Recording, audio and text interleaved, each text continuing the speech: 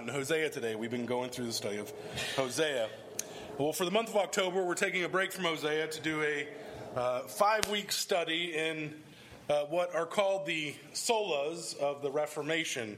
And you would logically ask, why are we looking at these now? And on October 31st, 1517, that'll be 500 years ago this coming October 31st, Martin Luther nailed to the chapel door at Wittenberg his 95 Theses. And he was fighting against a theology in the church that was contrary to Scripture. Specifically, he was addressing in these 95 Theses the selling of indulgences. And in essence, this was the buying and selling of salvation. This buying of salvation or getting into heaven for either yourself or a loved one. And this is something even the Catholic Church would go on to reject, even though they were the ones doing it at the time. But at the time, the church was steeped in politics. They needed money. They were funding wars. They were also building chapels and churches off of this money. There's a famous quote, whether he said it or not, credited to John Tetzel that said, "When a coin in the coffer rings, a soul from purgatory springs."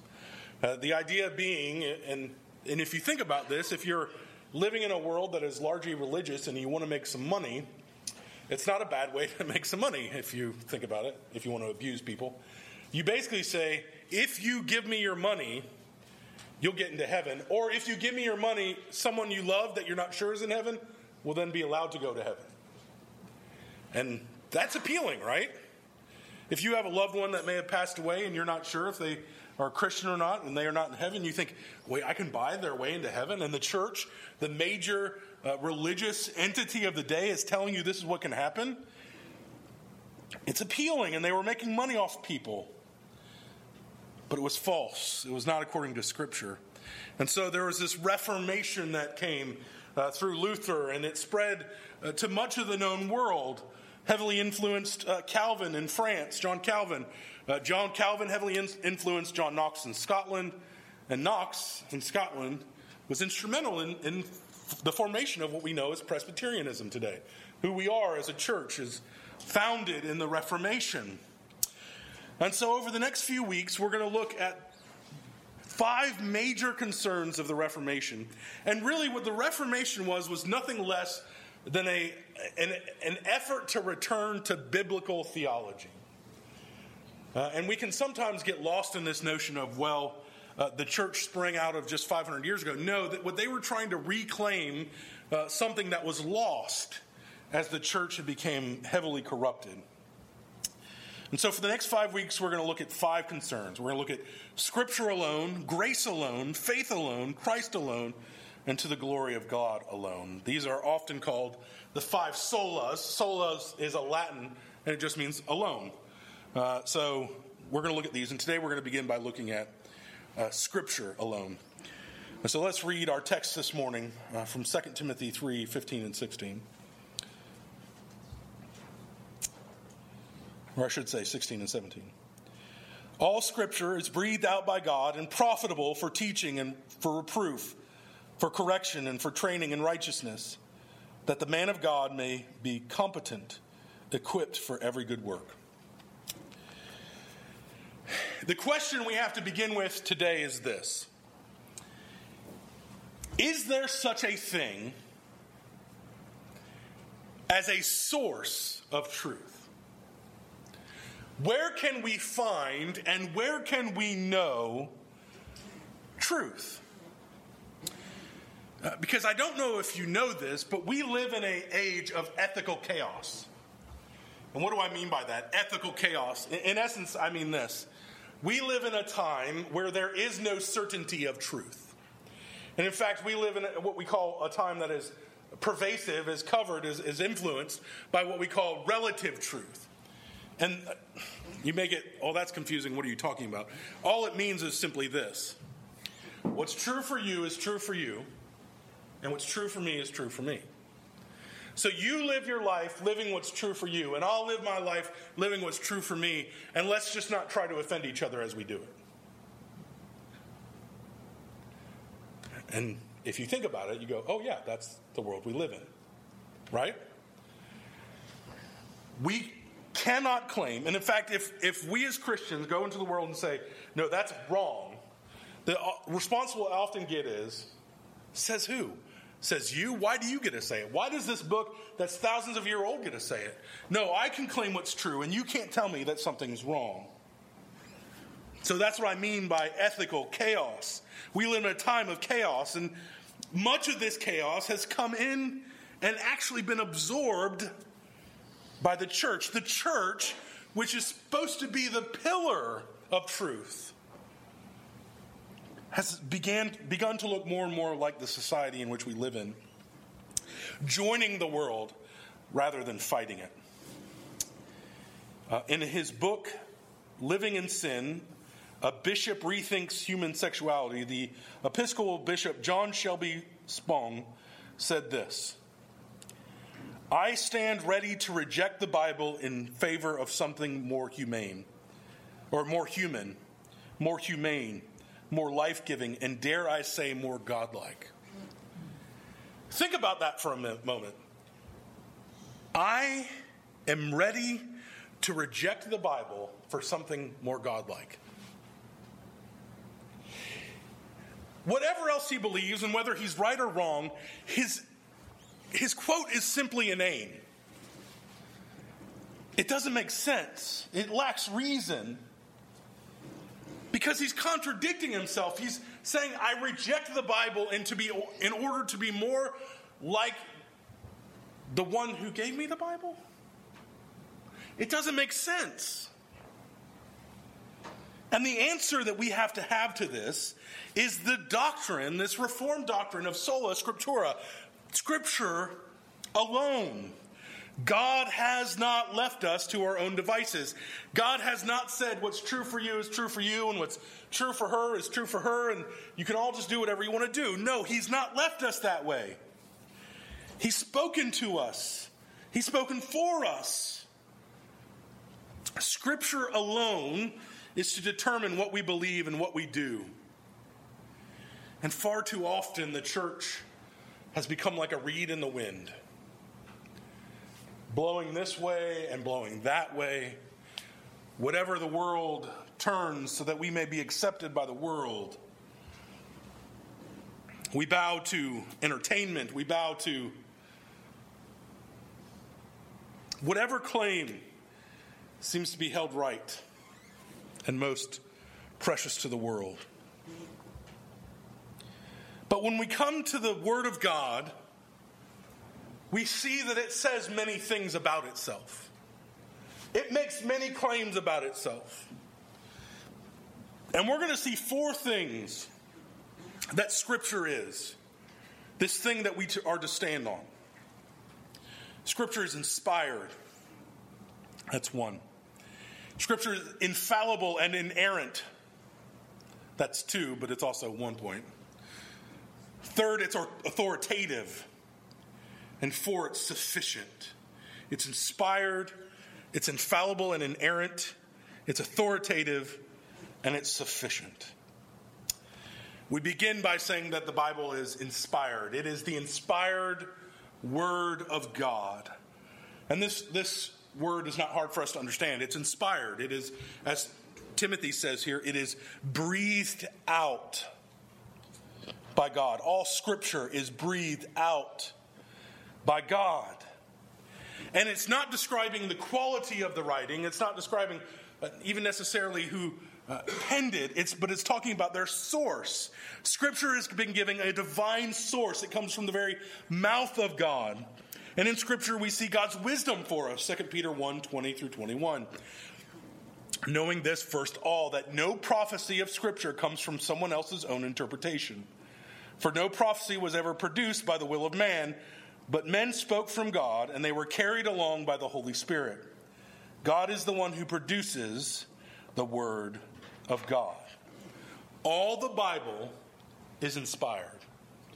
All of the Bible, every last bit of it, is God's words. And we don't mean that this implies that the Bible is dictated. There are certain examples where there was dictation in the Bible, where men were called to actually write down these words. But mostly, God worked through unique circumstances. He worked through the personalities of the biblical writers in such a way that the writings reflect their individual traits and gifts. In the Word of God, we see much the same as what we see in Jesus. In Jesus, you see the human and the divine come together without sin and without error. And while the Bible is not exactly the same as this, we see something very similar. The human and the divine come together, and the Bible is without error. Scripture is colored by its writers, but it's not corrupted. It passes through the human personalities. God creates the human authors. When they spoke and wrote, it is exactly what God wanted them to say or to write. And over again, we see that Scripture says, the word of the Lord came to me, or the word of God, so on and so forth. This is the word of God. This is our confidence that the Bible is the very word of God, not merely a human book. It is God's message to humanity, given by the inspiration of the Holy Spirit. It is breathed out by God. Literally here, the word breathed here is it's almost like a wind. And you go to the Old Testament equivalent of this would be the Hebrew word ruah. And ruah means wind or spirit. And that's the sense that's going on here in this breathed out. It's the working of the Holy Spirit. And so Timothy tells us through the inspiration of the Spirit, all Scripture is breathed out. And because it is breathed out, it is good for teaching. It's profitable for teaching, for reproof, for correction, for training in righteousness. We must submit to the Word of God because it is the inspired Word of God. And so it is good for us to teach us, to correct us. Now, this means that we must submit to the Word of God. And that's where the problem comes in, right? Because that means we have to submit. And we tend to have a problem with submission in general from a very young age. It's not something we naturally like to do, but we must come to terms with the reality that the Word of God is His words for us. And because it's His words, because it is the inspired Word of God, that makes it infallible and inerrant. And again, these are two words that we might just be confused by, but they're really not hard. The in there is just a negation, and the second half of the word makes it much more easy. So we say it's infallible, it does not fail, and it's inerrant. It does not err. So it will not err in anything that it says, and it will not fail to do anything that it says it will do. This morning we sang the song, Standing on the Promises of God. And we can sing that song because we can rest firm that God will do what He said He will do. It will not fail. If Jesus says, I'm coming again, guess what? That's money in the bank. If you want to take out a bet in Vegas on it, that it's going to happen, of course, that's the long odds, right? Because who knows when it's going to happen. You can bet on it. It's with that certainty. It will not fail to do what it says it will do. And more than that, it will not err in any way. Nothing that it says will be in error. It comes from the mouth of God, so it's all true. The church may err in its interpretation of Scripture. People may personally err in their interpretation of Scripture, but the Word of God does not err.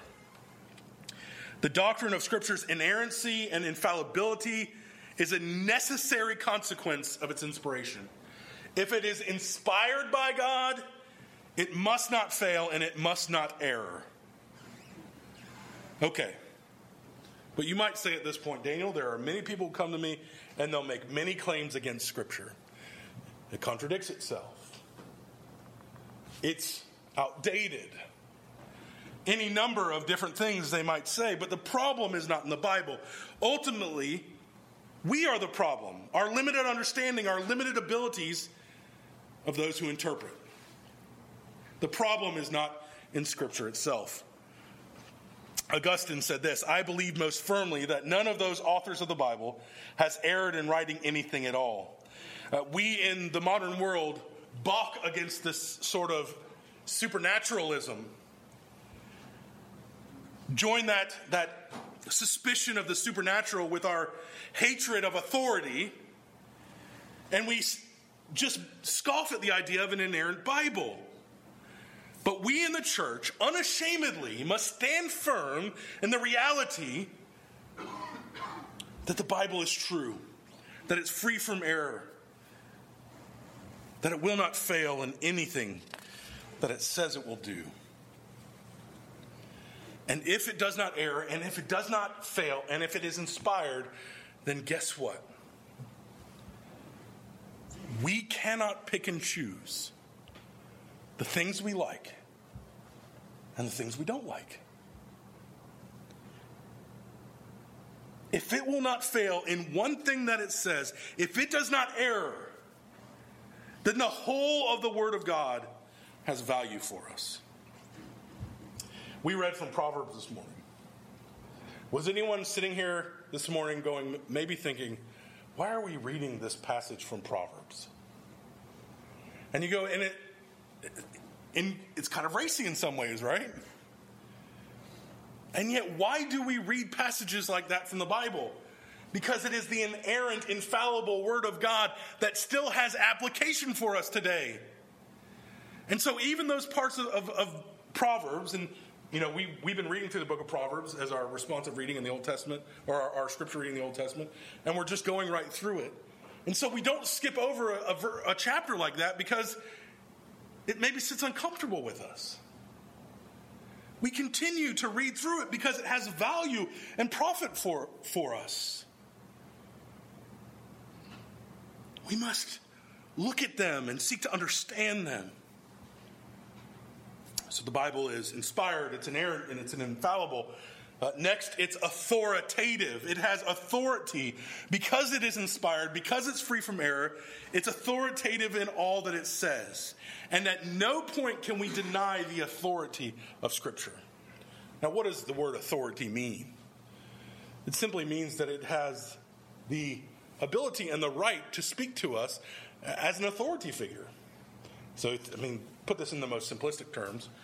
When the cop pulls you over and says you were speeding, he has the authoritative right to write you a ticket. Whether you like it or not, it doesn't matter. He has been given the authority by this city and state, country, whatever, to write you a ticket because you broke the law. As an adult, if you have children, whether your children like it or not, I'm sorry, children, just deal with it. They have the authority to tell you what you can and can't do. And your response is to obey them because they have authority over you. Yeah, you can laugh at her. But you still have to do what she says. This is something that it's hard for us as children. I know as a child it was hard for me. I thought I knew what was best, and so I wanted to tell my parents what was best for me. I don't have that right. My children don't have the right to tell me what's best for them. It's one of the hardest things we learn, I think, growing up, and we're in the middle of this lesson at our house. It doesn't matter if you think it's fair or not fair. You're going to do it because I say that you're going to do it. And that's a hard lesson. And there are times where we will make them do something that I know they don't want to do because I want them to learn, I have to do this because I've been told to do this. And we even go as far as to say, do you realize that if you later have a job in life and your boss says, I need you to do this task, and you don't want to do it, and you say, I'm not going to do that, you get fired. Because it's our job as parents to teach and train our kids to work, to labor. The Bible does the same for us. Jesus in Matthew 5, verses 18 and 19 says this, For truly I say to you, until heaven and earth passes away, not an iota, not a dot will pass from the law until all of it is accomplished. Therefore, whoever relaxes one of the least of these commandments and teaches others to do the same will be called least in the kingdom of heaven.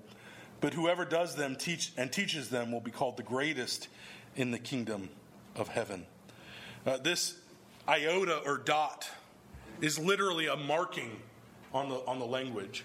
It's the smallest of the markings. And basically what Jesus is saying here is that every last bit of it, you must follow every last bit of it. There's not any of it that you can set aside for any reason.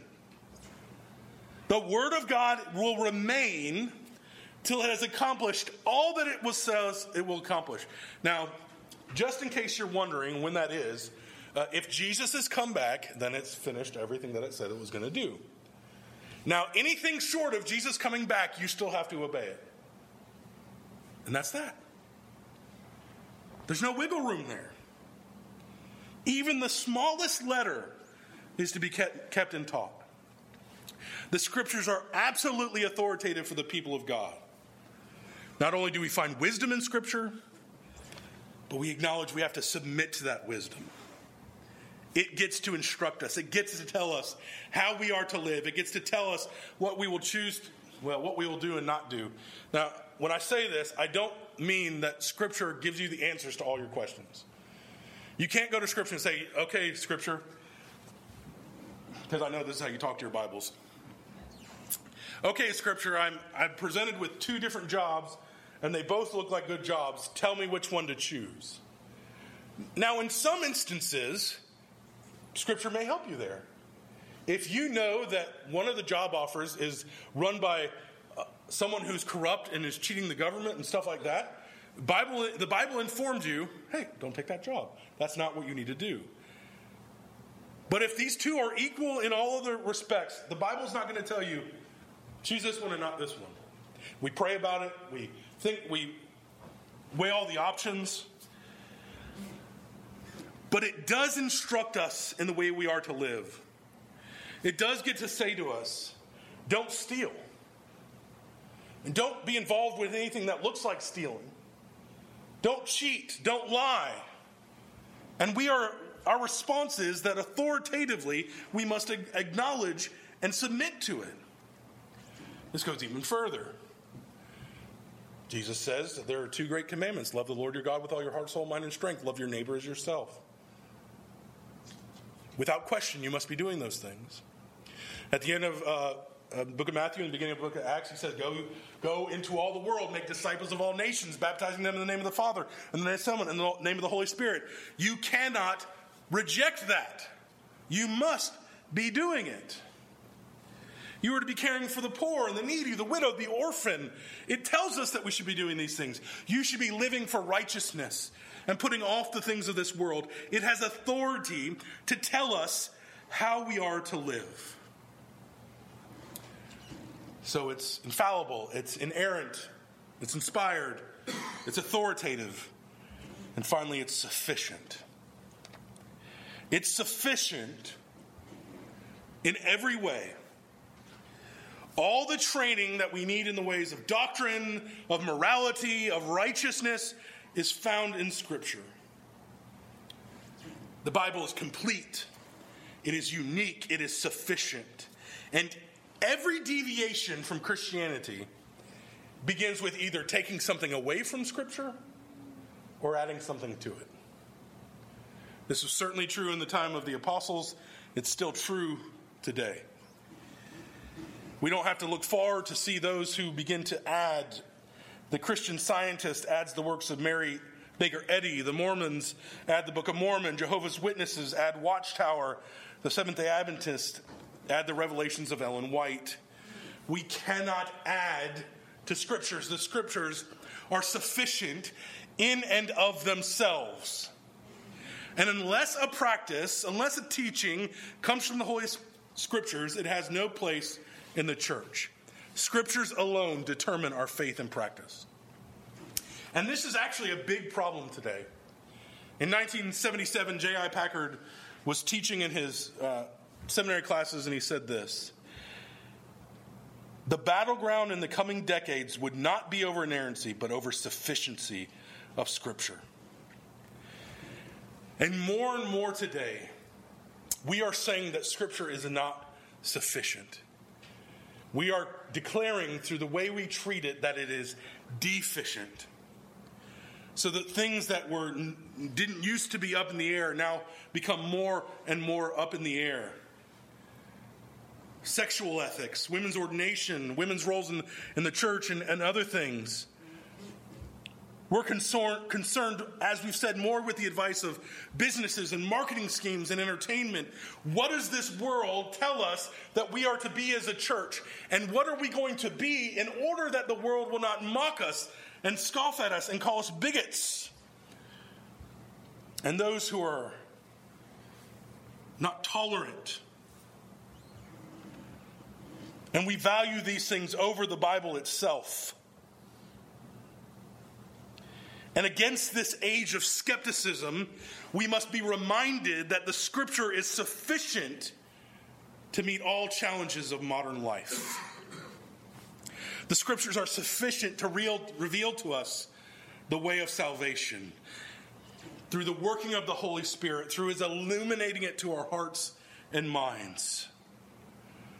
The Scriptures are sufficient to reveal the whole truth of God, both as what would be His will for us in salvation, but also in the world around us.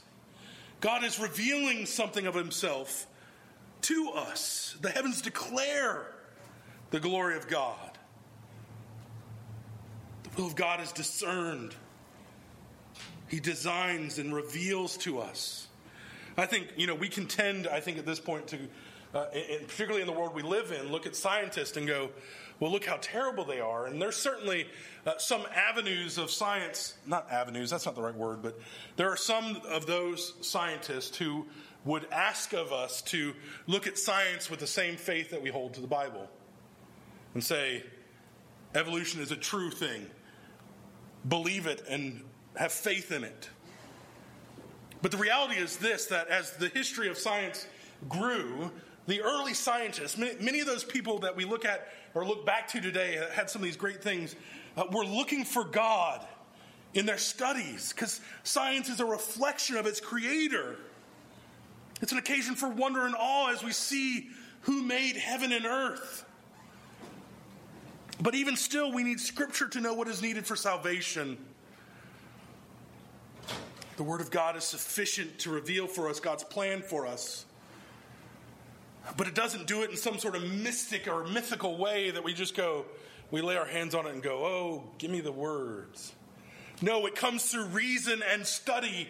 He has equipped us with the facilities that we need to see what is in there for us. The Word of God is sufficient to reveal truth to us.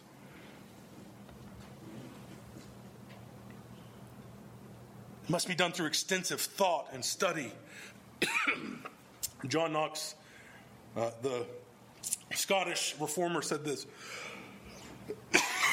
Excuse me. You shall believe God who speaks plainly in His Word. The Word of God is plain in itself. If there is any obscurity anywhere, the Holy Scripture, who is never contrary to Himself, explains it more clearly in other places. No one can remain in doubt save those who remain obstinately ignorant. This doesn't mean that we don't come to parts of Scripture that are hard, and there are hard parts of Scripture. But the greatest part of Scripture, the main measure, is simple and clear. Do you want to know what God requires of you to be saved? Do you want to know what is required of you after you are saved? Scriptures are clear in their teaching of this. We can find biblical wisdom in the Word of God. And it is the only thing that is able to give us this wisdom, to lead us to salvation through faith in Christ Jesus. I believe the wise Christian is at all times asking himself or herself two questions. What does the Bible say of it? And what does the Bible require of me in light of this? This is how we should be approaching life and faith. What does the Bible teach me?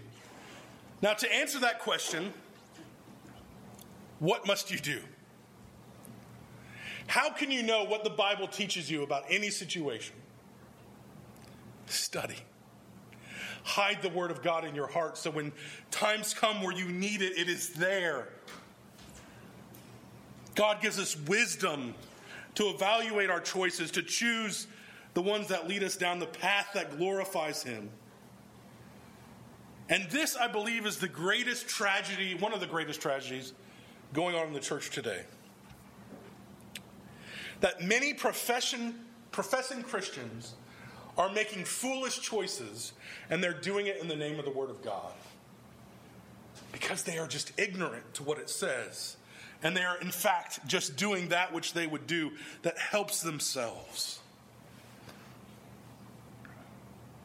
We need true biblical wisdom in all of life. The popular rock group from the 60s, the Beatles, had a song, and it was called All You Need Is Love. My son loves that song. It's on a little cartoon he watches. It's really not true. It is true in one sense that we just need the love of Jesus, but I think that we can say something like this: what you need is the Bible. Because in the Bible, you have the revealed Word of God for you. You want to know about how you are to love? Go to the Bible. You want to know about how you are reconciled to the God of the universe? Go to the Bible. Do you want to know how you are to live righteously and morally? Go to the Bible. And if this is the case, then we have to quit adding to it. And we have to quit subtracting from it. We cannot remove things from Scripture simply because they are inconvenient to us. We can't. We cannot remove. We cannot add. And that's true today. And I would even say this. There are many great commentaries out there. In the course of a week, I am reading through many great commentaries. But the problem is this. If I ever stop questioning commentaries, if you ever stop questioning me, something's wrong. Because while I come up here and I seek to faithfully and diligently preach to you about the Word of God, I am not myself the Word of God. I am not inerrant. I am not infallible. I am not the inspired Word of God. And while I pray diligently, and I hope that you are praying for me diligently, that I would rightly divine the Word of God and preach it to you so that you may know truth, I am not without error. So you should be questioning even me when you read through these Christian books. And I'm not downing all Christian books. There are good, valuable things out there for us. But you should constantly be questioning and saying, what does this say? What does Daniel say? And what does the Bible say? Because it ultimately, we go through and we do many things. We've been reading through the larger catechism as a responsive reading. Today we read through the Nicene Creed, and they're good things. But guess what? They're not the Word of God. They're simply not the Word of God. They are man's effort to seek to put into words what the Bible says, but they're still not the Word of God. We have to let Scripture always have the last word. Always. We must not add to it. We must not subtract to it. And we must be very wary of those who do. The Bible is sufficient for all that we need. And I tell you, this is a hard one. Because we kind of kick at this one a little, even if we don't realize it.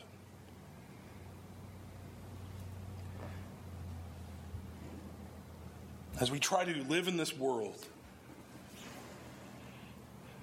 as we try to somehow navigate and feel like we're not the outsider,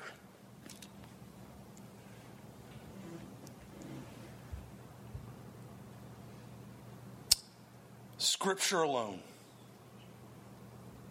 it's all that we need. And it's all that we need because it is the inspired, infallible, inerrant Word of God that is authoritative in all ways and sufficient for all that we need. If you ever wonder, or if you've ever asked the question, what is the Reformation all about? Why did we need this thing called the Reformation? This is one of the main reasons. This is what they were fighting for. Luther said to the church of his day, you are teaching contrary to the Word of God. And I'm going to fight you on it. Because at the end of the day, my conscience is bound by the Word of God and my faith in Jesus Christ. It is not bound by you. And it's a fight we still continue to have today. Are we fighting for Scripture the way they fought for Scripture, the way the early church fought for Scripture? The way Paul defended the faith which he had. Are we with the same vigor and passion? Mark earlier this week sent me this video. Talked about how the South tends to act on Saturday and how the South tends to act on Sunday.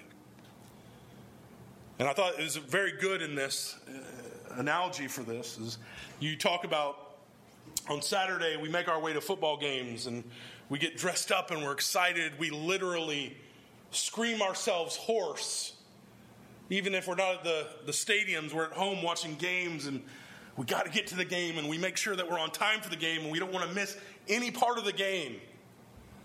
And then on Sunday, maybe we get up a little slow and we don't get quite to church on time and we get home, or maybe we're leaving church and we're talking about the game from Saturday. Where is our passion? And it's not just football. There's anything. Where's our passion? Where's our vigor? Where are we applying ourselves? Because you have to understand something. The reformers were willing to die for their view of Scripture. When you get a little bit later and you get into the Puritans and the reign of Bloody Mary in England and Scotland, they were willing and ready to die to defend Scripture. Are you ready to die to defend the Word of God? To not compromise the Word of God in any way? I think sometimes we, in our faith, get so concerned with the things of this world that we are not concerning ourselves with the things of God. And that's why I think this is a good study for us. What has the church in its history been willing to die for?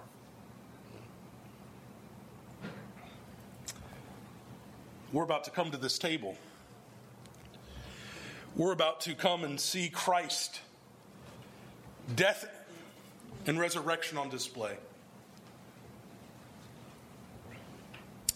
It is in this table that we see the hope that we have, the salvation that we have in Christ Jesus.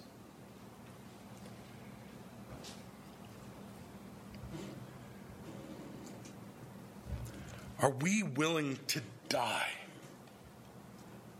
in defense of our God? Are you willing to suffer ridicule and scorn in defense of your God? Are you willing to die to self in order to obey what God has called you to do? To be representatives of His gospel, to speak truth no matter what. If you're anything like me, that challenge is a gut check.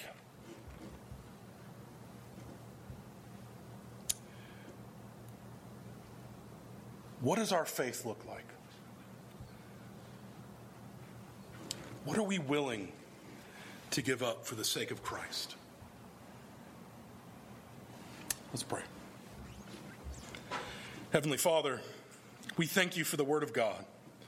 We thank you for the foundation of faith that we have in it, the wisdom and truth in it. We thank you that it is indeed the inspired, inerrant, infallible, authoritative, sufficient Word of God. Would you convict our hearts to treat it as such? Would you enable us to give up the love of this world and its pleasures, to obey you in all things, we ask in Jesus' holy name. Amen.